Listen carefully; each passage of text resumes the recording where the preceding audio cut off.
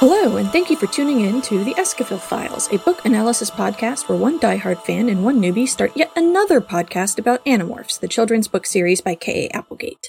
I'm Danielle, I use she or they pronouns, and you can find me on the internet at RedtailTalk90, and my co-host is Jade. Hello, I'm Jade. You can find me on Twitter at JadeOxfordRose, and I use they, them pronouns. We will be making our way through the books, one book at a time, analyzing the themes and how they stand up to time, and sharing the experience with our friends on Discord, the link to which you can find in the show notes. Today, we have a guest, again. Welcome, Kit. Yay! Hi! Just rolled out of bed, but I'm here. Woo! It's been a month since we recorded book one of the Andalite Chronicles. Has it been a month already? Baby. Jesus. Yeah. Today. Well, we're here. Kit, introduce yourself for the audience. Hi, I am Kit, and I also go by Kitsy, and I use she, her pronouns. Mm-hmm. And I have been an Animorph nerd since about 3rd grade in the late 90s, so yeah, there's my flex. Raw. All right. We finished book 1 of the Andalite Chronicles. The Andalite Chronicles are split into 3 books that were originally released separately, but have since, or very soon afterwards, were released as just one book together, which frankly makes more sense because it's right in the middle of the action they stop it. Last time, we talked about Elfangor as an aurist, finding some humans aboard a Skritna ship, going to return those humans home, finding out that one of the other Skritna ships had a MacGuffin known as the Time Matrix on it, that is supposedly a very important weapon. It's a time machine. It's a time machine. And so, Alloran, who was their commanding officer, decided, we're gonna not return these humans right now. We're instead gonna go after that thing because it's very important. So they go to the Taxon homeworld. And everyone has a bad time. Some more than others. Very bad time. Alloran starts to show his genocidal tendencies. And there's no other way to put that. No, I think, that's correct. And they all morph Taxon, go on the Taxon homeworld. They get split up. Elfangor is captured by a Yeerk known as Subvisor 7, Esplin 9466, and is threatened because they think he's not a Taxon, and they're right. But he manages to get away, and as he is flying back towards the ship port, the Jahar, which is the ship that they were on, lands, God knows how, and it's a bad time. Chapman is threatening to turn over the entire Earth. I will admit, when I was re-listening to the sorry. No, go on, Kit. When I was re-listening to the podcast, I had a moment of like, can you hotwire an alien spaceship? Yeah. Because like, these are 70s kids, and my dad tells me stories all the time about how he literally could fix cars back in the day with like gum, a nail file, and a paperclip.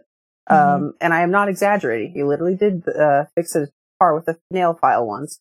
But part of me is just thinking, like, this is a 70s kid. He would totally be down to try and hotwire an alien spaceship because voice command wouldn't work. But hey, get under the hood and pop a few wires. Yeah, maybe. You know what?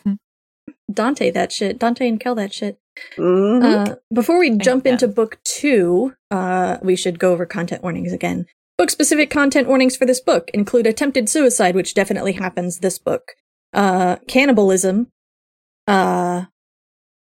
which is they're taxons, more body horror than usual, which we probably actually won't get to this book, but taxons, PTSD and Andalite military culture and Alloran's genocidal tendencies. So if any of those things are not cool for you, then please take care of yourself. Mm-hmm. Definitely. This is probably one like the worst parts of the whole book. It's the meat in the middle that goes hard. Yeah. Poor Arbron. Poor Arbron. But we're not with him right now. As we left off, as Danielle was just saying, Chapman is preparing to sell out the earth. Savvy young businessman he is. But perhaps more importantly, he has got Lauren, Elfangor's crush. Not that he's said as much, but we're all reading the book and going, This strange alien with very beautiful hair. Yeah. Elfangor is valid, let me be clear. Yep. It's the opening to this chapter is quite poetic. It's well, there's the part that's really hilarious and then the part at the very beginning that's really poetic. It was an impossible situation. I was alone on an alien planet, scared, sick at heart, and overwhelmed. Remember, he's like 15, maybe. I flew high above the scene, floating on my 6 pairs of wings. I was in Morph, a 4-legged, 2-armed Andalite transformed into a 12-winged Caffet bird. Below me was the horizon-to-horizon expanse of the spaceport of the Taxon homeworld.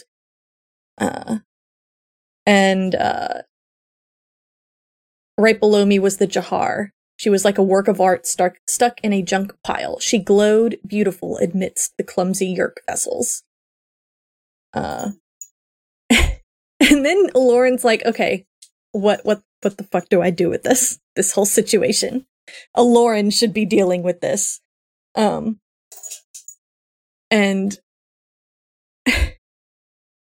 he realizes that. Go ahead. Mm-hmm. I just love, this is such a relatable situation, even if you, like, obviously not the military part, but like his thought process of just like, okay, I gotta do something. What do I do? And it's just like freaking out about that. The entire fate of his people are resting on him. And he's just like, and then priorities. What was most important? Rescuing Lauren. No, that was absurd. The time matrix. Everything came down to the time matrix. Yeah. Because he realizes that buddy. Chapman knows about the time matrix, and if the Yerks infest Chapman, then the Yerks know about the time matrix, and that's bad. Beyond bad. It's a situation. Mm-hmm. But he's able to think on his feet enough to like, for all that that Lauren is being badly treated, he's able to call down to her with thought speak and just like, look, no one else can hear me as I do this. Tell them what they want to know. We'll resist. Don't mention the time matrix. If they get that, everything's over. You have to trust me. I will save you. Then we have a moment where like he basically says everything like we've been talking about like in the first half of the book where we talk about Chapman like being valid in his distrust of the Andalites. His little comment of, right, she should trust me. Would I trust some alien who'd landed me in this mess? It's like him having this moment of extreme self-awareness. Yep. He can be taught. He thinks Chapman's going to stay quiet about the time matrix because it's his biggest bargaining chip, and he's probably not wrong about that, but I think he's conveniently forgetting here that the Yerks can just infest them. Like, I think to be fair to him, like the whole idea of being a controller is still like, it's just a concept to him. Like he knows it's a thing. He knows that like, oh gross, there's Yerks in these bodies, but like, how many other species does he know that have been infested other than Pork-Bajir and Taxons and like ones that he's actually encountered, you know? Yeah. It's like there's a difference between knowing something and then like knowing something. Also, adrenaline does screwy things to the brain. So he basically thinks like, all right, like I just gotta steal the ship. Steal a ship from the middle of a Yerk spaceport and fly it away without being killed horribly. It's fine. We can totally do this. So he lands and he morphs back and then he morphs into the Taxon again. Which he hates more than words. And halfway into the taxon shape, he hears another taxon approach. And he's freaking out, thinking he's been caught, and then the other taxon speaks to him, and it's Arbron. Arbron is cagey, in a way that the reason for which we don't really learn for a couple chapters yet, but we all know that something has gone horribly wrong at this juncture. Yeah, Arbron up until this point has been the Marco of Andalites. He's been like, for the most part, very sort of like happy-go-lucky, or at least like very quick, smart, and all that. And this is such a abrupt change in personality. Immediately reads as something bad has happened, or you're maybe supposed to be suspicious of the behavior at this point. Yeah. Either way, a flag is being raised. Yeah. So, what happened to you? I asked. I lost you and Alloran in that terrible feeding frenzy. For a few moments, Arbron said nothing. His silence drew a chill up my half-morphed body. I guess we got separated, Arbron said flatly. So, we gonna rescue this time matrix thing or what? Hero time, huh? Yeah, hero time, I agreed, but there was something wrong, something very wrong. I could feel it. Where's Alloran? I asked. I don't know. I just lost him in the crowd. Just you and me, I guess. Come on, let's do it. Let's save the world. Ha-ha! Just what you planned, eh, Elfangor? Elfangor the hero? He seemed to alternate between being flat and emotionless and sudden bursts of manic energy. Maybe it was the strain, the fear, and the vile creepiness of inhabiting a taxon form. That had to be it. Nothing to worry about. Just stress. If I end up being if I end up being a hero, you'll be one too. Besides, let's just see if we survive first. Yeah, survive, he said, flat and emotionless again. Come on, Elfangor, finish morphing. And just a kid. I know. And Arbron is the same age as Elfangor. They were, just in case, it could be very confusing if you didn't listen and or read book one, but they are contemporaries of each other. They're like on a level. Yeah. Yeah. But here it's almost like Arbron is now taking, he's just like, okay, so what's the plan? And letting Elfangor sort of lead the way. Elfangor. It's kind of that. Oh, go ahead. It's kind of the same thing we've seen like in the other Animorph books. Like when the kids are super stressed and like they're out of their depths, they always look for someone else to be like, look, I just need a moment to shut my brain off and follow orders. Tell me what to do, please. Yep. You know, in this case, he's just like, look, he doesn't even ask me. He's just like, okay, what do we do? Just gives him no option. Just tell me what to do. You know, passing the buck, you know. Yeah. And Elfangor puts on the airs of the fighter pilots that he admires so much. Tries to act nonchalant and basically is like, all right, we're just going to bluff our way onto the ship. We're just going to tell them that we are supposed to be here. And that's it. I mean, solid instincts. Like the right attitude and a clipboard will get you places. Yep. And especially because like the vast majority of these individuals don't expect two morphed Andalites. No. They get on board. The Geds that are kind of checking out the ship are suspicious of them, or at least one of them is. Basically, like, what the fuck are you doing here? Elfangor once again tries to speak Taxon, a language that he does not know, to try to say that he's there for computer repair.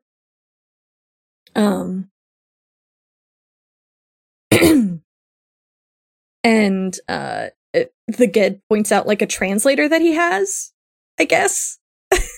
It kind of cracks me up how like, you often see like in these books how like most of the technology the Yeerks have is stolen from or borrowed from and modified from other species. So like the Andalites have a nice little translation chip in their brain. The Ged, who are like the bottom of the totem pole, no, you guys get a wrist watch. Good luck. Have fun. Yep. I love this Ged, like, you Taxon wearers think you own the planet, arrogant as Hork-Bajir. Like, the Taxons do own the planet, bro. Well, to a Yeerk, their mind is we on the planet. The other bodies are just, like he says, taxon wear. These are just meat suits we get to pilot around. Yep. And like Kit said, with their Ged being at the bottom of the totem pole, like it's presumably the least desirable thing to be a controller of. That could be like somebody who was demoted. Yeah. It's just like, you get a Ged now. Yeah. Which, like, is surprising to me because I would be really surprised if any individual Yeerk would choose a taxon over a Ged. I think the big difference is that the taxon body, even with the hunger, a taxon body is more mobile and it's basically just physically it is a better body because the Ged are described as being very awkward, very not well put together species. Yeah. Like every time I read their description, I'm like, what on God's green earth caused you to evolve that way? Because obviously they're not from God's green earth, but like they're talking about like their lopsided arms, their poor eyesight, their poor hearing. Like being in a Ged is just barely a step above being in a Yeerk pool in their natural state. Like you are the only real bonus is you are more mobile. That's it. Yeah. And only barely. And honestly, the Ged are from the Yeerk homeworld as well. And so they're not shiny and new. Yeah. They're like, oh, those old bodies. Basically, it's like you what still they did got the to 97 model? Say again. It's like what they did to the kids in the beginning of the first book, where it's like, hey, you know, you get all these pilots flying the new model, and then you kids get the clunker junker that's just, it's the training wheels. What did you say, Jade? I just like, driving the 97 model. Come on. But they get on board the ship. They manage to just kind of... Actually, they get on board the Skritna ship. They don't get on board the Jahar. But the Skritna ship is the one they want because it's got the time matrix on it anyway. They get on board the ship. They note that there's still a Skrit here. It's just going about his business. But no Na. And they close the hatch and just punch it and they get out of there. The Geds are like, what the fuck are you doing? But then it's not fast enough for them to take off. And then Elfangor demorphs so that he can fly the ship better. And because he wants his tail to defend himself. And because he doesn't want to be in a taxon anymore. And he realizes that Arbron is not demorphing. And when he tells him to demorph, Arbron doesn't say anything. But Elfangor quickly catches up to what's going on. Arbron, what are you up to? Demorph, I yelled. I guess I hoped that yelling would make it happen, but I already knew. He stared at me through those shimmering red jelly eyes, and I knew. More quietly, almost begging, I said, come on, Arbron, demorph. I really wish I could, Elfangor, he said. I really wish I could. But there's no time to talk about it. I have to get the Skritna ship up and out of the cradle before it occurs to any Yeerks that it's being stolen. Yep. It turns out the taxon body is honestly really good at flying things. Like they have really good manipulation with their claws and shit. And what follows is a really cool action sequence of them flying the Skritna ship through atmosphere. Because they know that the Skritna ship is more built for atmosphere than the Yeerk ships are. In general, you don't want to fly a spaceship through atmosphere because the drag created by atmosphere will destroy it. Burn you alive, yeah. Yeah. And so Elfangor takes the ship down out of low orbit and just starts flying through Atmo with these bug fighters behind him. And it's a really well-written scene. With just like the snappiness of the action and just the closing in on what will be a fatal speed, essentially. And over 3,000 miles per hour, basically. Over 3,000 miles per hour, which Why are they using miles per hour? I would say this is purely just like the author having mercy on their audience. You know, it's the translation to yeah. Because remember, this is being narrated by an Elfangor who has already spent several years living on Earth. Mm-hmm. So he would know Earth measurements. So in theory, he would know to adjust for that. If we want to give an in-universe justification to the author being like, I don't want to make up measurements. Here's some miles per hour. Yeah. I mean, the benefit of just using what you know your audience will understand is that they'll actually understand how fast this is. Mm-hmm. Right. As opposed to something else. To bring up an example, I read several, there's this one science fiction series that I kind of enjoy where it's the Quintaglio trilogy. Basically, long story short, dinosaurs get taken to another planet and a small theropod species becomes intelligent. And their measurements are in paces or days, they kind of call it. So they're kilo paces, kilo days, but we never get an explanation to what the analog to Earth measurements are. So throughout the whole book, they're like, oh yeah, it's 1,000 kilo paces from here. I'm like, okay, that's really, really far. And that's all that I know. Whereas they could have just said, oh, it's X miles from here. And it's oh, then I would have more of a grasp. So they could have even used meters and I would have had a better grasp of the distances and length. Yeah. Yeah. But yeah, we have this, and we can't read all of this, but it is genuinely one of the best action scenes I think we've had in the books. Mm-hmm. It feels very cinematic, and just it shows off both what Arbron and Elfangor are good at. Yeah. But they quickly realize they're not going to be able to keep doing this for long. Regardless of Skritnar ships being better at dealing with this, they can't do it forever. Mm-hmm. And we have this line. Oh, they're trying to decide what to do next. Where did that line go? We would send her in a few minutes. You know what's funny? I wanted to ask the captain what to do. It seemed ridiculous that I should make a life and death decision like this. The princes made those kinds of decisions. Captains made those decisions. Only I was the captain. And if I was wrong, we would dig a hole in the Taxon dirt at 3,000 miles an hour. Yep. Arbron makes some really excellent shots. Elfangor shows off really incredible flying skills. Basically, what they end up doing is it's almost like a drift turn. Mm-hmm. And in doing that, they're able, they bring it around fast enough that Arbron fires 3 shots, and hits 3 targets. I just realized they're pulling a crazy Ivan. They drop and turn around. Yeah. So the guns are pointing in the right direction. Sorry, I just love the term crazy Ivan. I like when people remember that spaceships can move in ways that cars can't. Yeah. Yeah. Just use dimensions, drop down so something will go over you. Mm-hmm. I do also like how Arbron points out that there's actually the eyes are not great on the Taxons, but their reflexes are amazing. Mm-hmm. Yeah. And he doesn't fall over when Elfangor does. Yeah. Mm-hmm. So it's there are they do kind of gently show that this body isn't 1,000% terrible. There are some advantages to the way this body is built. Mm-hmm. It's just if the hunger wasn't there, Yep.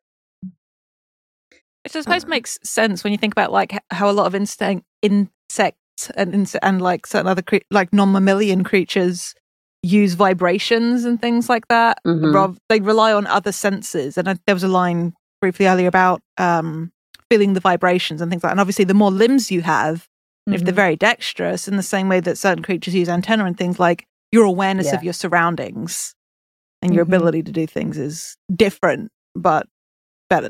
In some instances, could be better. Yeah. Elfangor turns the ship around to head back towards the spaceport, and Arbron doesn't understand why. Elfangor's well, I need a place to land and conceal it, and I need to be closer to the spaceport because we need to rescue Alloran and the humans.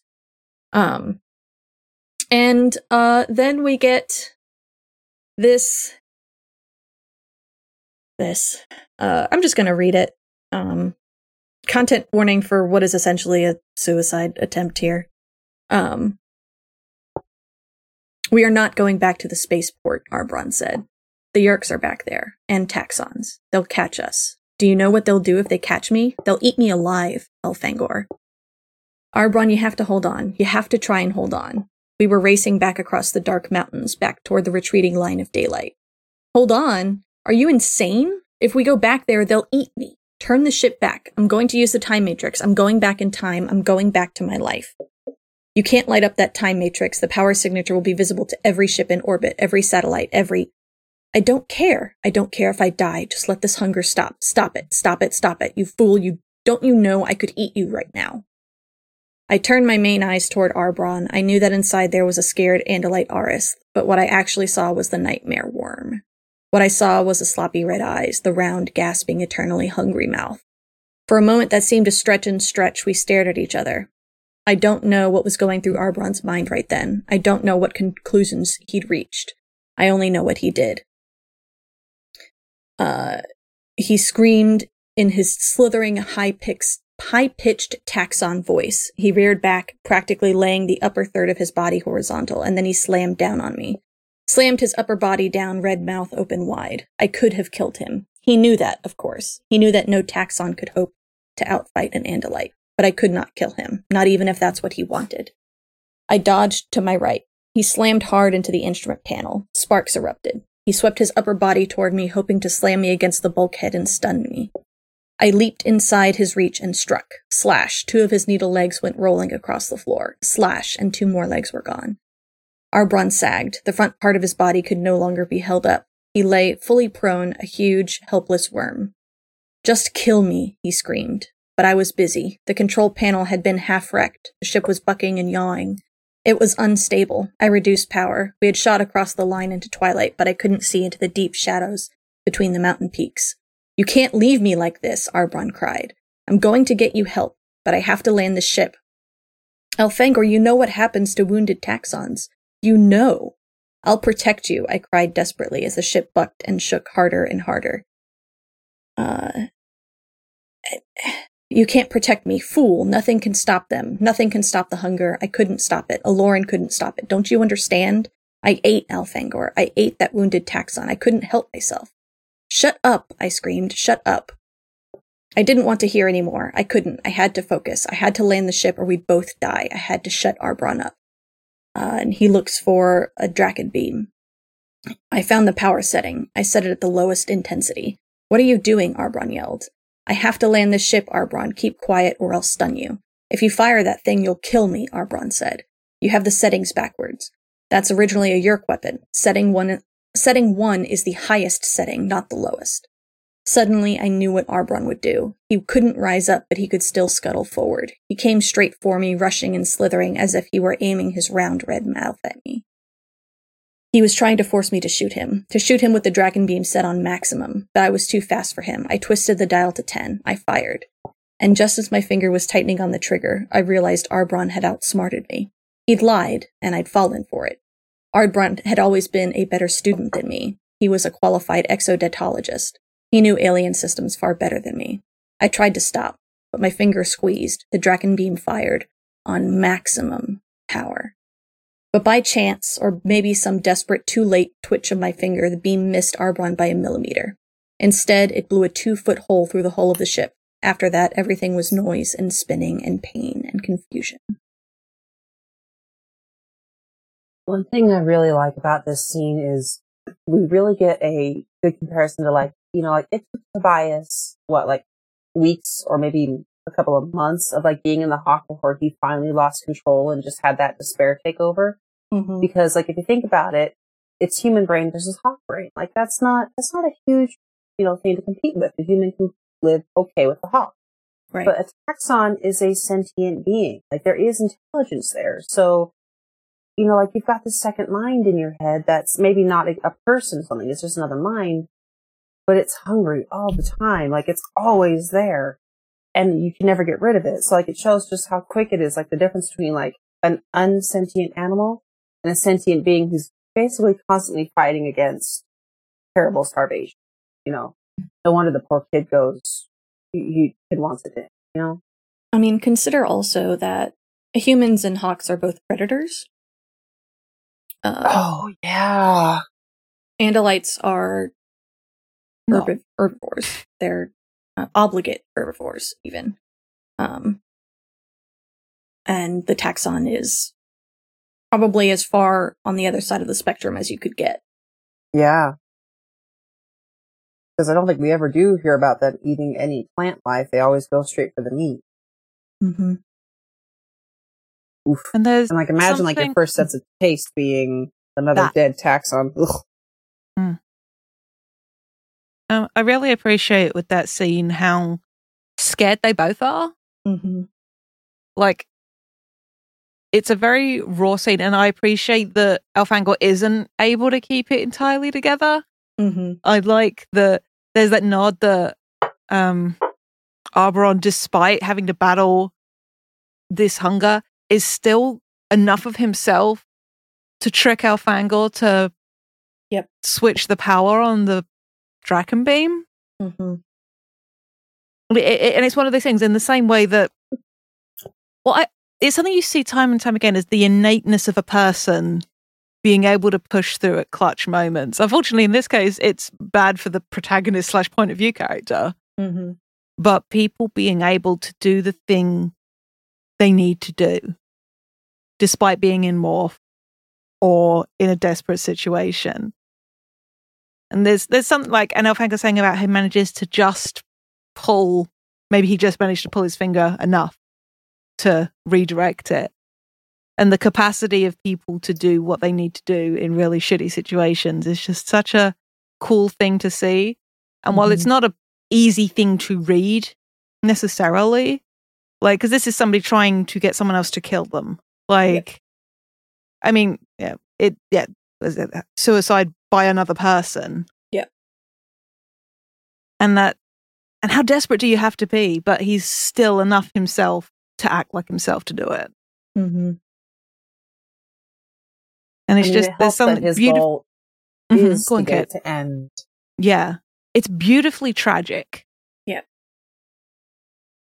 And I suppose the one act of defiance is just like, to be, let's say, poetic about it, like being able to facilitate your end on your own terms by being your most self. Yeah. I mean, like, how many times in other genres of fiction is an act of suicide viewed as, like, noble? Like, you have so many stories of, like, captains going down with the ship, or leaders of, like, soldier squads who's like, go, I'll hold them off. Like, how many hero stories do we have where we know a character is staying to die to protect their friend? You know, it's like in all those other cases, it's framed as, like, a noble thing to do, you know? Yeah, this doesn't shy away from this being a selfish act and a tragic act simultaneously. Yes. It's like, we totally understand why Arboron is doing what he's doing. And he has no reason to believe that Elfangor is going to be able to fix it. And all he can think about is how hungry he is and what he has done. Mm-hmm. That's so much. He's a young person. Yep. Like, what a horrifying thing to have happen to you. Animorphs for kids. Yeah. This is a kid's series, like, folks.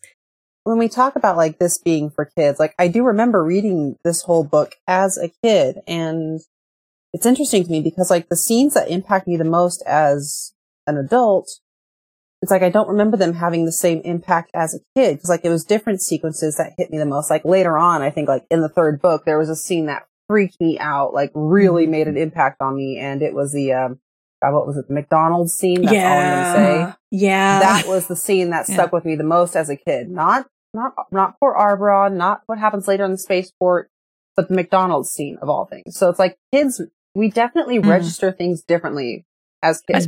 I suppose it's part of it's like that emotional maturity and having more things to draw on. But I think Danielle and I have talked about this in previous episodes. As adults, reading about children, it is intrinsically more horrifying than reading about somebody your own age. Yes. Definitely. Or even like a little older than you, like they were when I started. Yeah, as kids, you like read like young adult, and the characters of your age are a couple of years older than you, and it's almost aspirational. As an adult, you read this going, "Oh no, these babies! Will somebody please help these children. Mm-hmm. They don't have the frontal lobe power to handle this. But yeah, it is that whole adult fear thing. Mm-hmm. It's just like, they shouldn't have to be dealing with this, and it adds that level of horror. And as like an adult who's also like suffered from like suicidal ideation and severe depression, like you read stuff like that and you can recount times where you have felt away, and it obviously is going to hit harder. Yeah. Because you know. Yeah.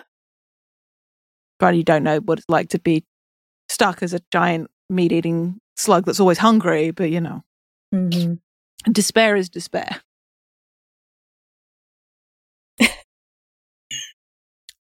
Dirk in the voice text channel.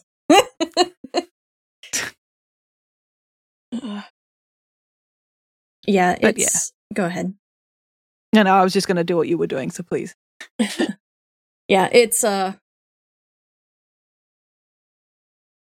it's so much, and it's clearly one of the most...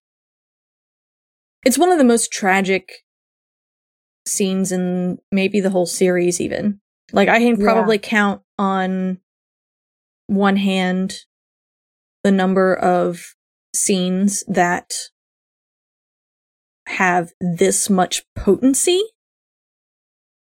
Well, can this I add like a little spoiler warning here? Like, I won't get into super details because, like, I know someone here hasn't read the rest of the series, but me. Needless to say, it never gets easier for the kid. Yeah, it just keeps happening. Yep. It's yeah. Elfangor wakes up. Yeah, thankfully we're moving into some of the lighter content. Oh yeah, the next, and of course the next scene we have emotional whiplash because it's one of just the. It's that good Animorphs tragedy. I kick flipped off the curb, and it was awesome. I love how delighted he is by, like, air quotes, the primitive human technology, just like a chemical rocket, an actual chemical rocket. Like, he's just so like, wow, like, look at this primitive stuff. This is so, wild. Yeah. So for context, they're there with he's there alone. It's nighttime, and like these boxes. See, Danielle, crates. Crates. But I'm sorry, this was pre-recording gag. It's okay. But yeah, and Elfangor is taking in all of this stuff that, along with Lauren and Chapman, that the Skritnar took from Earth. Mm-hmm. Yeah, he's searching for Arbron. He doesn't know where Arbron went in the wreckage, and he's terrified that Arbron didn't survive the crash because taxon bodies don't have a great track record with hard wet impacts. Paper bag. Yeah. Thankfully, there's convenient dirt outside that can keep tracks that are very clearly readable. Yeah, so we see him taking in like the side of frozen, preserved animals, bundles of the artificial skin that Lauren and Chapman wore. I hate that description of clothes so much. Glass objects that seem to contain what liquids. It's made out of. You aren't wrong, but also as a description, unpleasant. You know what's more unpleasant? We don't always wear artificial skin. Nope. No, we don't. That's what I meant, yeah. Yeah. But in addition to all these small things, one is a shiny yellow painted creation with 4 black wheels. Put a pin in that. And the other object was the most powerful thing in the history of the galaxy. The Time Matrix. And it's like just a little off-white sphere. Not Perfectly little. smooth. Oh, how big is it? Oh, it's 10. Oh, wow, that is bigger. I missed the size. 10 feet in diameter. That's a big-ass sphere. Yeah. Mm-hmm. Yeah. Perfectly smooth, unmarked. Sorry, a cat just leapt off my lap in a hurry. And I was You are like, no longer the chosen one. At least he didn't step on the control pad and stop the recording. He has priors. Little criminal. But, so he's found the Time Matrix. He cannot find Arbron. The Skrit cocoons are gone. And he's there alone on an alien planet next to this wrecked ship. Yep. So he does what we all do in this situation, apparently, and go pick up some literature and kill some time. I love how confused he is by like the white cylinders stuck in their mouths. Like it's just like yeah. He picks up a magazine. To the listeners, he picks up a magazine and he's flipping through it, and there are these pictures. Because most of the pictures he doesn't understand at all, but one of them was a picture he understands immediately. It showed a marvelously tall waterfall. The waterfall crashed into a pool surrounded by trees, all of them green. Overhead was a blue sky. 2 humans were smiling and sticking tiny white cylinders into their mouths. There was a human writing beneath the picture. I don't read human very well, but I was sure it was a poem to the beauty revealed in the picture. The grass there looked sweet. And he goes on. Feels sorry for himself. Marlboro ads. Yeah, it's a cigarette ad. I'd be willing to bet money the way he describes the picture that like KA is like trying to get you to imagine like Bridal Falls in Yosemite or not. Yeah, Yosemite. Yeah, but yeah, I love how he says the grass there looked sweet. Like he just like that's what he wants. He just wants something comforting and sweet right now. He's craving a candy bar. He needs some sugar. Yeah. A very fair reaction to stress and trauma, just like, I need sugar. But he falls asleep looking at this magazine. Yeah. But in the light of day, when he wakes up, as Kit succinctly put before, he can see Alloran's tracks, but then realizes quickly there was more than one set of taxon tracks. And the evidence of something large being dragged away. Yeah.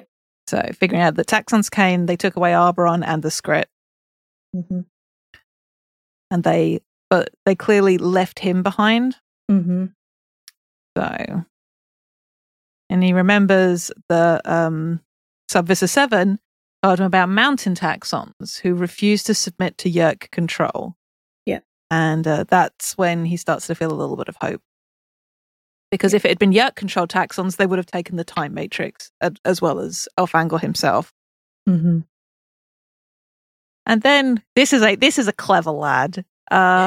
He remembers from the pictures that he'd looked at 2 humans sitting in something that looked an awful lot like the bright yellow machine in the cargo hold.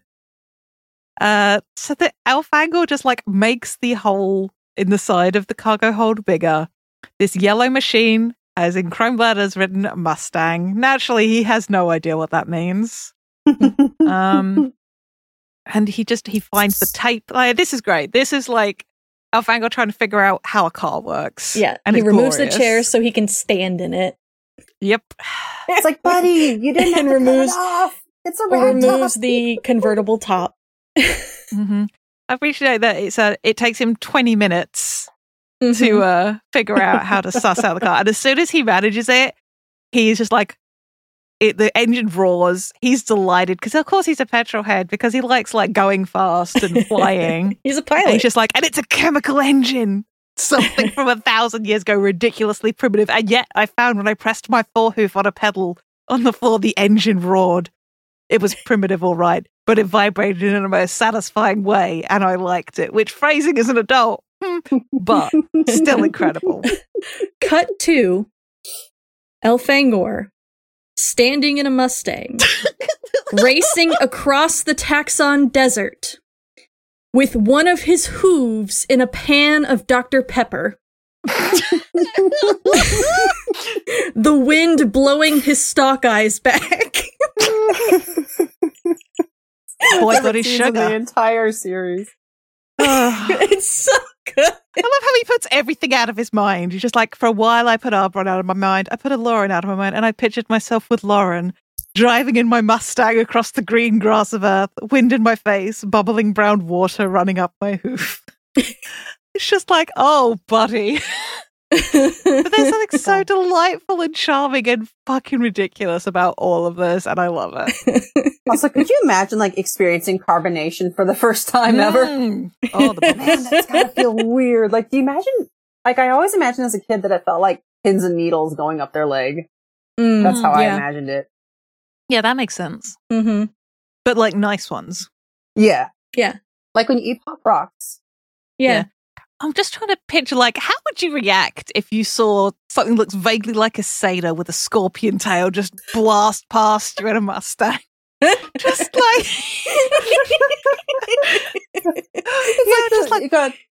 do you guys get like those ridiculous rags in the UK, which like the Sun Times or something like that, where it's just like bat baby found in woman's basement, you know? Yeah. Or like I'm just imagining like one of those emblazoned with centaur found racing across Arizona desert, stole Mustang from poor homeowner. Is that like is that the New York Inquirer as well? Like, yeah, the National Enquirer also does yes. that. Imagine being the new cryptid of this. Oh my god! Just because you were spotted driving a fucking Mustang. Yep. Fuck. I love this. An Andalite in a Mustang was going to be just slightly obvious. I would need stealth. And then we pivot back to seriousness, but I would not morph to Taxon again. Not ever. And then the ground underneath him just opens up. Bye-bye, Mustang. And he's still in the Mustang, like driving through a sudden tunnel, just following a dirt ramp. What?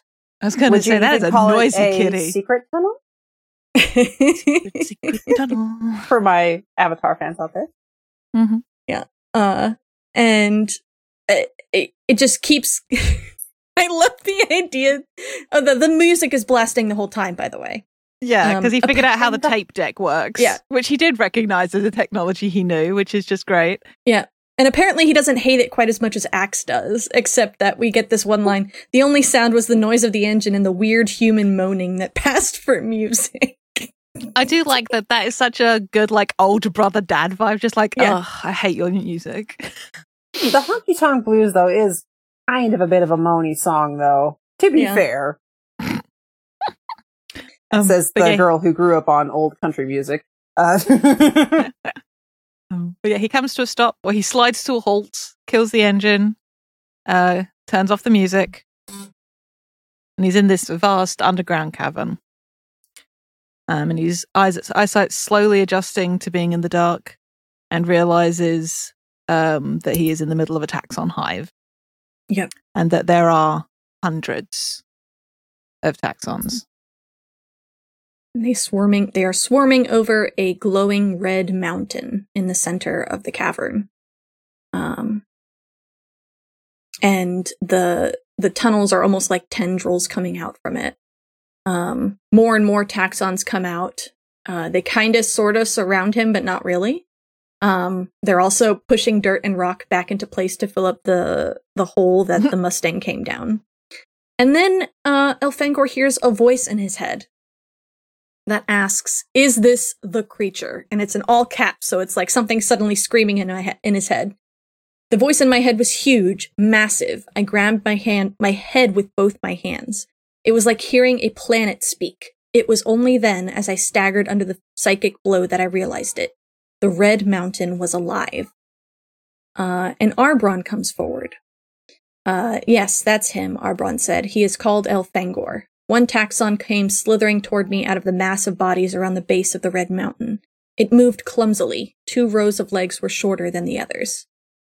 Elfangor is like, I'm so fucking glad you're alive.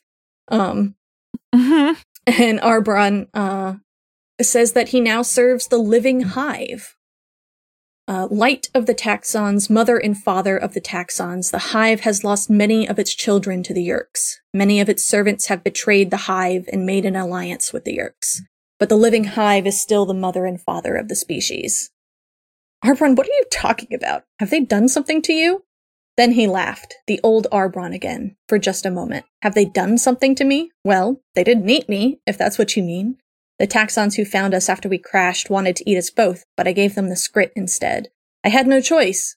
And then the living hive learned that what I was. It drew me here. The living hive's tunnels extend across thousands of miles. There's suction in the tunnels. A taxon has only to fold back its legs, and the pressure draws it swiftly down the tunnel, as the hive commands. And we learn that the living hive is angry. It's pissed. It's fucking pissed. And Elfangor's like, at me? I asked, feeling my guts turn over several times. If this glowing red mountain was mad at me, all it had to do was yell in its monstrous psychic voice and I'd be shattered. The living hive is tired of losing its children to the Yeerks. The living hive has long sought a way to destroy the Yeerk invaders and remove them from this planet. But the hive could not understand the Yeerks and their machines. Now, the hive has an advisor, someone who understands machines, spaceships, draken beams, someone who will help the hive destroy the Yeerks and their traitor taxons. And Elfangor's like, you mean you? And Arbron's like, what else is there for me, Elfangor? I'm a taxon, and I'm preparing a surprise attack on the spaceport, and I'm gonna lead a taxon rebellion. And he's like, don't pity me, Elfangor. He is in fact glad that Elfangor didn't kill him. Any life is better than none, and no matter how awful things seem, there is always meaning and purpose to be found. Elfangor asks if he's found his purpose, and Arbron's like, the living hive is pushing her tunnels closer to the spaceport. 1,000 taxons will pour from the ground, surprising the Yeerks and all their creatures. And Elfangor says, rightly, that the taxons will lose, because again, wet paper bag. And the taxons know that, but they have to resist. They have to try. They have to do something. Wait, what I like that he stresses he has the right to. Yes. Even a taxon has the right to control its own planet. Mm-hmm. Even a taxon has the right to resist an invader. Now, one thing I thought of last night, like when rereading and double checking the book, is that the living hive, it's kind of an interesting parallel, just a very gentle, subtle one, to Cassie and the Terramite Queen. Mm-hmm. This hive is literally alive. This is literally a thinking giant being that presumably creates taxons. Like, we never get more details on it, but here's this giant living being that wants to protect its children. Mm-hmm. You know, it's not evil. It's not, good or bad. It just is. And its children have been taken from it. And, again, like it's with the Terramite Queen, it has ultimate control over the taxons that live within its hive. So I just find it interesting that they have something like this, and they don't, like, it's portrayed in a very neutral way. It's not good. Mm-hmm. It's not bad. It's just a being that is. Yeah. I think too of the, when I forget which book it was, but basically Cassie calls out for the whales to help, and they come and fuck up Visser 3. Mm-hmm. And she's like, it's almost as if like Mother Earth herself sent them to fight off this invasion. If there's one thing Applegate really does seem to love, it's massive psychic entities that appear once in a while to really shake up the kids. Like, hello, you think you have met all the weird things in the earth or the universe, but you haven't met me yet. Yeah. As I said in that episode, and Dirk reminded me in the chat as they make their way through the back catalogue, it's just like, that ain't psychic, that's eldritch, and I'm here for it. Baby's introduction to Lovecraftian. Yeah, but it definitely reminds me of that idea of a planet defending itself. Mm-hmm. Yes. I really appreciate that we have this line from Alloran after Elfangor was just like, but you can't win.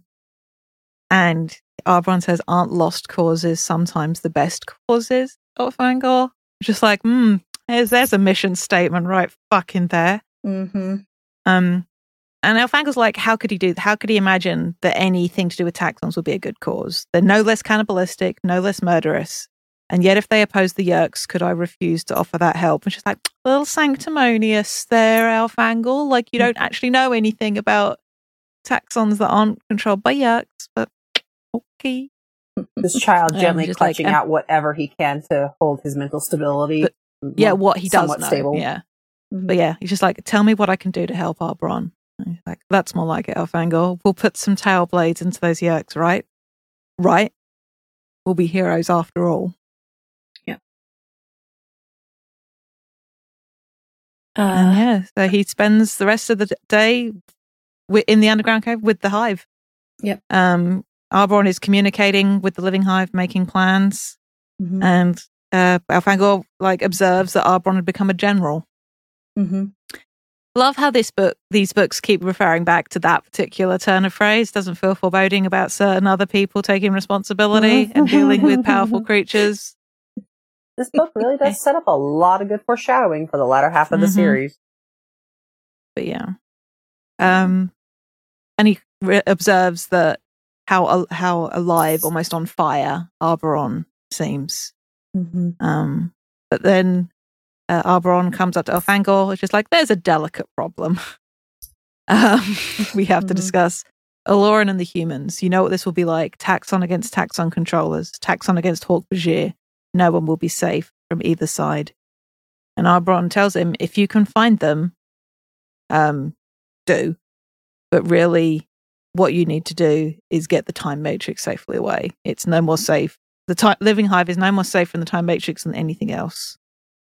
And Arboron will help Elfangor get to the Jahar.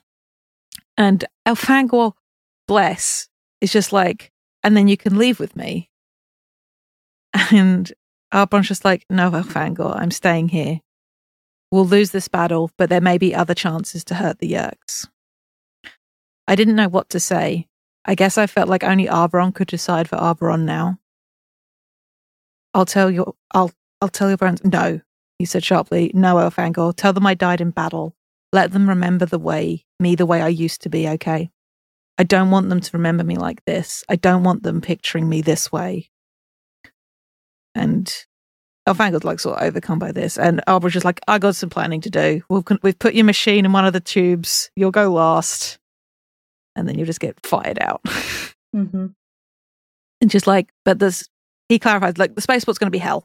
And he's emotionless at this point. You won't be able to tell the difference between my taxons and taxon controllers. So don't hesitate.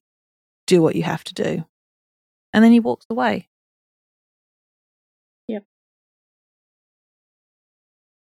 It takes a long time for all of the taxons to be sent. They were launched at a rate of 1 every 8 seconds or so, down 5 separate tubes.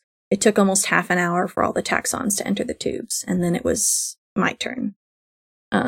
He pushes the Mustang toward the tube, and then all of a sudden, whoosh, goes from 0 to 200 miles per hour in seconds. There was nothing exhilarating about this. I was blasting down a living tunnel, enclosed on all sides, ducking my head to avoid having my stalk eyes scraped off. The only light came from the machine's own lights. White looking ahead, red looking back. And then suddenly he's out into the air. The wheels spin, but eventually he hits the ground. The wheels catch. He scrapes himself bloody because it's effectively a car accident. He smashes into a taxon that bursts open like a bag of garbage. Yep. It's madness. It was only one small piece of horror in a scene that will be burned on my brain forever. Yep. But there's taxon screaming, Hawk-Bajir roaring, the tsew of dragon beams. Sorry, Foley's fun. As scenes of nauseating violence were everywhere. The battle had already raged for half an hour. Half an hour of unarmed taxons against bladed Hawk-Bajir. It was a slaughterhouse. And he despairs about being able to find the humans in the awful battle. But he basically points himself towards the Jahar, hits literally everything in his way, and races towards it. And he can see that the humans are actually right next to the ship. A whole bunch of taxons are trying to get up the ramp to get to the humans because they're not bladed and tasty. And alone at the top of the ramp is a single taxon with 4 legs shorter than the rest. Elfangor is screaming out to Arboron as he slams the Mustang into the mass of ravening taxons. Are these taxon controllers or your soldiers? I would like to interject that they do seem to enjoy describing Hawk-Bajir being cartwheeled yeeted and variously thrown throughout the books, because like this one Hork-Bajir controller gets clobbered in the legs by the Mustang and cartwheels over the car. Yep. And just, I keep thinking of like all these other books where it's described as like the poor Hork-Bajir just being like thrown into the air. It's like such a common occurrence to these poor things. Yeah. I suppose it leads to that whole thing, just like in the same way that the kids do, are very sort of dismissive of what the Hork-Bajir are and the suffering their ends of Andalites. They're taking their cues from the Andalites. Yeah. The way they view Hork-Bajir. Yeah. And which is deeply sad. And then it gets sadder because, and because Elfangor's just like, Arbron, who are are these your soldiers or the controllers? And Arbron's just like, there's no difference anymore. Don't you see? Blood has been spilled. The hunger. Stop me, Elfangor. Stop me. And then with that, Arbron, Arith of the Dome Ship Starsword, lost his last shred of control. He turned from facing down the Taxon mob. He turned and ran for the humans, mouth gaping open. And then Elfangor leaps out of the Mustang and hacks and slashes his way through the Taxons, just like he did against the Hork-Bajir in the ship before. And Arbron's racing towards Chapman, and rears back and is ready to slam his upper body down on him. And Elfangor cries out, Aris Arbron, you will stop. You will do your duty. I don't know what made me say that. I don't know. I only know that Arbron hesitated. As Chapman cowered helpless, Arbron remained poised. And it's enough time for the Taxons behind him to fall back. And Hork-Bajir are coming forward. And one of the Hork-Bajir is Subvisor 7. Because of course it is. Of course it is. Of course Subvisor 7 is here. Subvisor 7 is always here. And he's on his fucking bullshit. So we meet again, Andalite. And he's like, sounds like Elfangor, right? That was the name you yelled so defiantly at me as you escaped. I fucking love this scenery chewing motherfucker. He's the worst. I fucking love it. Oh, and he's just like, oh, I'm so glad the Taxons didn't get you. I wanted you for myself. That's some good foyer fuel right there, is what I'm saying. I've been in fandom a long time. Okay, I'm sorry. I apologize. Anyway, the Tainted Taxons are getting out of the way of the Hork-Bajir. We've got Elfangor there, Chapman and Alloran. Arbron, who's still kind of hungry and is just like looking at Alloran like the legit snack she is. And Elfangor doesn't know whose side Chapman's on, whose side's Arbron on. And Subvisor 7 practically purring. I talked about the queer coding of Visor 7, Subvisor 7 / Visor 3 before. I stand by it. I just wish I didn't like it quite so much. Look, I'm queer. I'm allowed to like the queer-coded villains for being the awful people that they are. But also, Kay Applegate, I see you. Tisk tisk. Anyway. He's doing his great sort of Shakespearean Bond villain talking. He's just like, you've got two choices. And just like, and this is really delightfully sinister. I won't kill you. I'll just use you. I'll leave this crude body and live inside your head. I'll wrap myself around your smug, arrogant Andalite brain and make you my slave. And with your Andalite morphing power, run the galaxy before I'm done. It's either that or death, Andalite. There's no third choice. It's amazing how often villains say that, and often the heroes choose a third choice anyway. But yeah. I really can't wait for you to read the Hork-Bajir Chronicles. Oh, me too. I'm excited. But yeah, Arbron turns away from Alloran, comes to stand next to Elfangor, and just like, guess we're a long way from the good old Starsword, eh, Elfangor? With a touch of his old humour. We are one lost, lonely pair of Ariths. Tell the Yerk scum to dream on, Elfangor. Tell them we are Andalites. We don't surrender. You heard my friend Subvisor 7. I said, you want me? Come get me. In the great stories and legends, that kind of speech always scares the bad guys, but in real life, it doesn't work that way. Okay. So Mr. Seven said, I will come get you. Sorry, that's real funny to me. It's good. Okay. Cut him down. Cut him down. He screamed in sudden rage. The Hawkbusier charge, but the ramp is narrow, so they can only run up 2 at a time. Mm-hmm. And Elfangor, like, tail blade goes, like, takes off wrists and tails and blades, and the odds are getting bad. And then suddenly, a new Hawkbusier steps forward. And speaking in thought speak, Alloran in Hawkbusier morph, and just like, hey kids, you enjoying the war? And just it's very Alloran. It's very war movie-esque. Mm-hmm. And like this really throws Elfangor because he's just like, he almost misses his next shot, his next hit. But Alloran gets his tail blade, so gets a blade up against Sylvester Seven's throat. Mm-hmm. Just like, call off your men, or I'll laugh when your head goes rolling across the ground. Which, to be fair, that's pretty sick. And Subvisor 7 proving that he is not holding the idiot ball all the time, just like, yeah, okay. Hold, back off. So the Hawkbusier back off.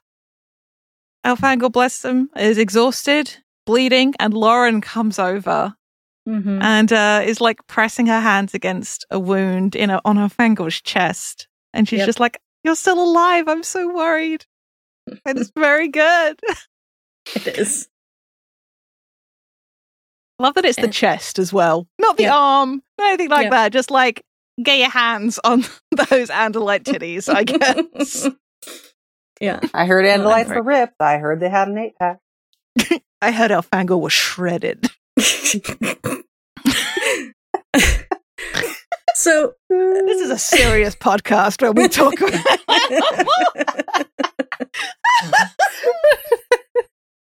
oh, God. Anyway, Alloran is laying down the law at this point. The two humans, here's what's going to his two happen. friends, are going to get aboard the Jahar, and you, Subvisor 7, are coming with us. Once we're off the cradle, we'll toss you back out. How does that plan sound to you? It's a choice villaining, just like, how does that say? Just like, do I have a choice? There's always a choice, Yerk. I can cut you right out of that Hawkbusier and feed your impotent slug body to my friend the Taxon here. That's one choice. Or you can order your men back down the ramp, all the way down. What became of the Andalite reputation for kindness and gentleness, the Yerk mocked? What happened? We left that image in the ashes of the Hawkbusier homeworld. You were there. I was there. My name is Alloran Scimitar Kurath, War Prince Alloran. For the first time, the Subvisor seemed afraid. His mocking, arrogant attitude seemed to evaporate. He quickly ordered his Hawkbusier down the ramp. So, nice to know that reputation will do something for you. Mm-hmm. Well, not just that, but like, this guy is also a Hawkbusier controller. Who better to know what Alloran did than a Hawkbusier controller? And as we find out later, like, Subvisor 7 was on the Hawkbusier homeworld, right? Mm-hmm. Yep, very much so. He was an eyewitness. Yep. So...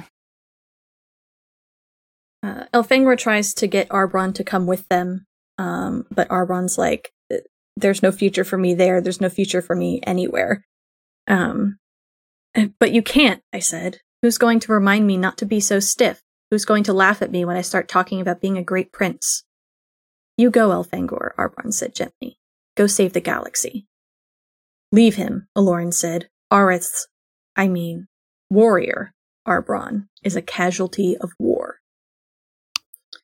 Hey, fuck Andalite military culture. I was going to say, I wish Izzy was here because I'm sure Izzy would just be like going off right now about what do they call it? Like post-mortem promotion or whatever they call it. Yeah. Posthumous.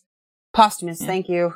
Let's just it's early and I'm still like going through breakfast. So okay, let's just insert some pause a moment just to imagine Izzy yelling. I can hear it. Yep. Okay. But they launched the Yaha. Jaha. There's no one stopping them. The battle's still going. None of the Yerks. The Yerks are busy. Yep. Oh, so Elfangor thinks.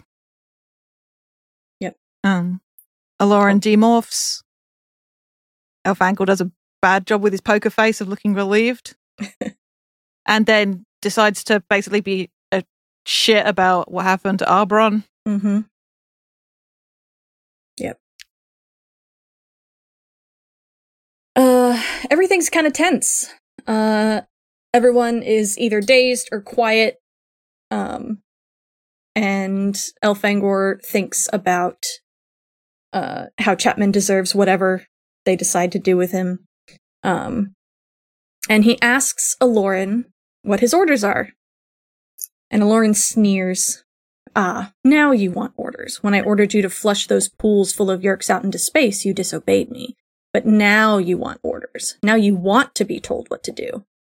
I was too tired to be angry. I was too tired to consider how my earlier refusal to follow orders would probably destroy my career. What was I going to do? Explain to some military tribunal that I, the insignificant Arths, had thought Alloran's order immoral? Immoral? Sir, the time matrix is silence, you young fool, Alloran snapped angrily. He glared at me, enraged. We don't have time for that yet. No. First, we have to take care of the business you kept me from taking care of. That taxon ship full of Yerks is still in its cradle, still filled with Yerk slugs. What do you think I've been doing the last day and a half? I've been hiding in shadows, morphing and demorphing, watching that shit. Obsessed much? Prince Alloran, is that really the most important thing to do? For the first time since he had demorphed, he turned to face me. He glared at me with his main eyes, and that's when I saw the look. That's when I saw the rage, the mad rage. The most important thing in war is to destroy your enemies, Arith Elfangor. Nothing is more important than destroying your enemies. Do you understand? He turned his stock eyes. Go ahead. I love how manic his obsession is here. Like that, like, I don't know exactly if this is the PTSD, but like his obsession, his projection of his mistake in the past coming back to like fuel this obsession, what he thinks is right. And like you said earlier, the genocidal tendencies, like his job is to kill. That is his job, and he's going to do it good. He's not going to mess up. Yep. I suppose there's something inherently tragic, again, about Alloran in that regard, because just like, once you've already fucked up that bad and responsible for that many lives, oh, well, you're that guy. Your hands are already stained red. They're never going to be clean. Fine, I'll be the one that does the bad jobs. I will kill all of them because I'm already ruined. Oh, hey, now I have Rachel emotions. Hey, hello. But that there is something too that's just like, yeah, I'm the bad guy. I'm the one that does this. I'm having Ariel emotions. But I also have noticed that like the three main Andalites seem to embody like all of the Animorphs. Like Alloran is a little bit of Marco and Rachel.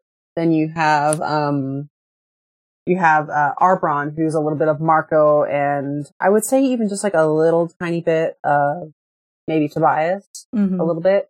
And then you have Elfangor, who is definitely a mix of Tobias and Jake, you know, so like they're all just kind of like a little mix of each other. Although they all seem to be missing Cassie. So maybe that's their problem. Clearly. There's not much room for Cassies in Andalite military. Alloran looks to the subvisor and says, you understand what I'm talking about. And the subvisor's like, you said you would let me go. And so I will, Alloran said. Open the hatch, Arith's Elfangor. That's a choice vision. It's like, yeah, I'm going to let you go. Bye. The subvisor is going to see if that Hork-Bajir body of his can fly. And the subvisor's like really tense. He's not sure, like full on fight or flight mode, realizing there's nothing to really fight or flight. He seemed to glance at Chapman, and I swear, but no, I had to be imagining things. It's just that Chapman seemed to shake his head almost invisibly. Oh, Elfangor, trust your instincts. Yeah, this is the second time, Elfangor. The subvisor's face glazed over. His eyes went dead. He relaxed his muscles. Which, considering we know what happens, like, this poor Yerk. This poor Yerk just wanted to be in the theater club, and he finally had a chance to do his acting, and then all of a sudden his boss is like, good job doing your acting, now get thrown out of the spaceship. Good job, kiddo. Yep. You did it. Here's your Golden Globe. Yep. Fuck, sorry. Quotable kit. Yep. Alloran orders that Elfangor slow the ship to a dead stop. He asks the altitude. Elfangor's like, oh, we're at 15,000 feet. We're still within the atmosphere. And Alloran said, all right, open the hatch. I do project dead stop appropriate. Yeah. Now open the hatch. Yeah. It's like he and Esplin are made for each other. What Upsetting. could I do? Thanks, Danielle. What could I do? I was just an Arith. I had already defied Alloran once. If I defied him again. He was mad. Insane. What could I do?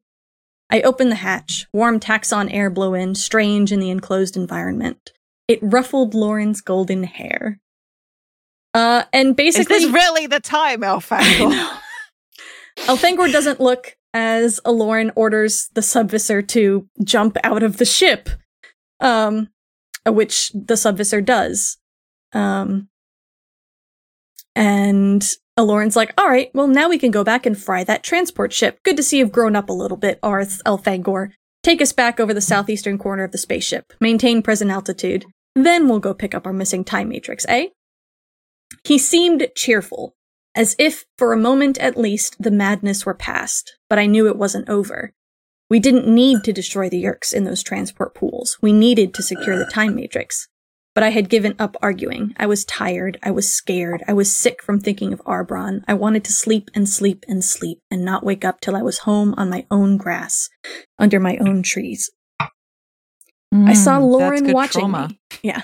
I saw Lauren watching me. She seemed worried, concerned. Who wouldn't be? And yet.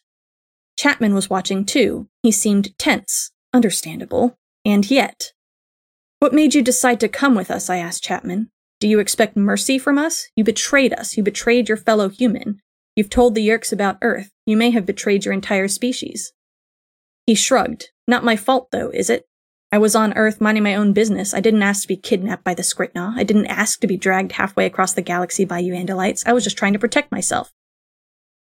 And Alloran's like, well, you tried to make deals with the wrong fucking people. The Yerks don't make deals, they enslave. And Chapman says, yeah, I guess that's what I realized after a while. Someone's being a smug bastard. Look, I'm sorry, okay? I'm just a dumb human kid, okay? Give me a break. Alloran, they come back over the spaceport, and they're above the pool ship, or the transport ship. Alloran aims the shredder, taking his time, and orders Elfangor to fire. I said fire. Fry those Yerks. You let them live. Now you finish them. Undo your mistake, and no one will ever have to know about your earlier cowardice. And let's take a moment to appreciate the fact that Alloran is at the weapons station. He spends all of his time lining up the shot, and then he tells Elfangor, come over here. I want you to pull the trigger. Mm-hmm. And go ahead.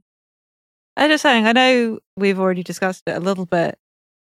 Now, the more we think about it and seeing, like, the full, like, mask off Alloran, as it were, it makes you... I know we've talked about what it's like to be yerked. Mm-hmm. It makes you wonder how much of Visser 3 and the way Visser 3 acts is influenced a little bit by those baser instincts of Alloran, by Alloran's trauma. Like, if you're operating a brain that... I mean, like, you can see physical evidence of PTSD in the brain. Yeah. Like, it physically changes the way you react to certain stimuli. Mm-hmm. I would kind of agree with that. Partially also because, like, it's stated that, like, Alloran never stops fighting as well. So, like, not only is there the trauma in the brain, but he never stops fighting. But when you go back and read, like, other books that show earlier versions of Visser 3, it's like he's not as, like, stupid or manic as he is in later books. Like, he's more calculating. He thinks more. It's like you see the base of what got him to where he is today before he starts the slide into, like, oh gosh, what's the word? Supermania. Yes, thank you. So I think you've got a very good point with like the brain trauma there affecting not just Alloran, but also Visser. Yeah. Yeah, the Esplin we see in the Hork-Bajir Chronicles is obsessed and kind of foolhardy in that obsession. But he's also, like you said, extremely smart, extremely calculating, and he feels a lot more like a kid. Yeah, basically. Extremely ambitious. Yeah. I mean, I know there's the old adage of, absolute power corrupts absolutely. Mm-hmm. And like getting the Andalite body, getting higher and higher up the ranks. Yeah.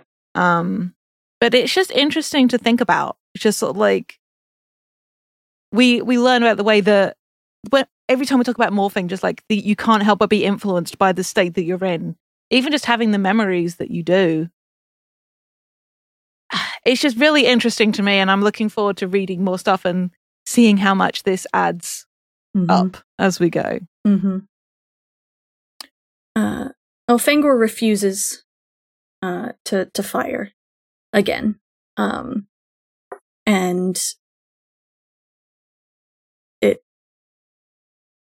this is a fact that will come back to hurt us later. But he can't do it. And Alloran puts his tail blade to Elfangor's throat, and he says, "You think you can fight a clean war, Elfangor? Is that what you think? Or are you one of those who are happy enough when someone like me does the dirty work for you?" "They are defenseless," I said, as calmly as I could. "They are the enemy. Hypocrites. You're all hypocrites. We lost the Hork-Bajir war because of weak, moralizing fools like you. Because of fools like you, I am disgraced and shunned and sent off on trivial errands with nothing but Ariths under my command. War Prince Alloran, I honor you, but what is the difference how you destroy the enemy?" Alloran demanded. I had no idea what he was talking about anymore. He was off somewhere in his own head, lost in his own memories. What does it matter if you kill them with a tail blade or a shredder or a quantum virus? Quantum virus? No. Even after all the horror I'd seen, I was shocked. You used a quantum virus? You used a quantum virus on the Hork-Bajir world? A quantum virus is a sort of disease of space-time. You see, it slowly breaks down the force that holds subatomic particles together. It slowly disintegrates whatever it affects. Living creatures affected with a quantum virus find their very molecules breaking down. It can take days, weeks of agony. That was Alloran's secret. That was his disgrace. The Yeerks had accused us of using a quantum virus against them. We had denied it. Every Andalite believed it was just another filthy Yeerk lie. Alloran stared at me. I cannot have a weak, cowardly fool like you messing up. And then Chapman intervenes. But before we get to that, let's talk about Alloran's secret.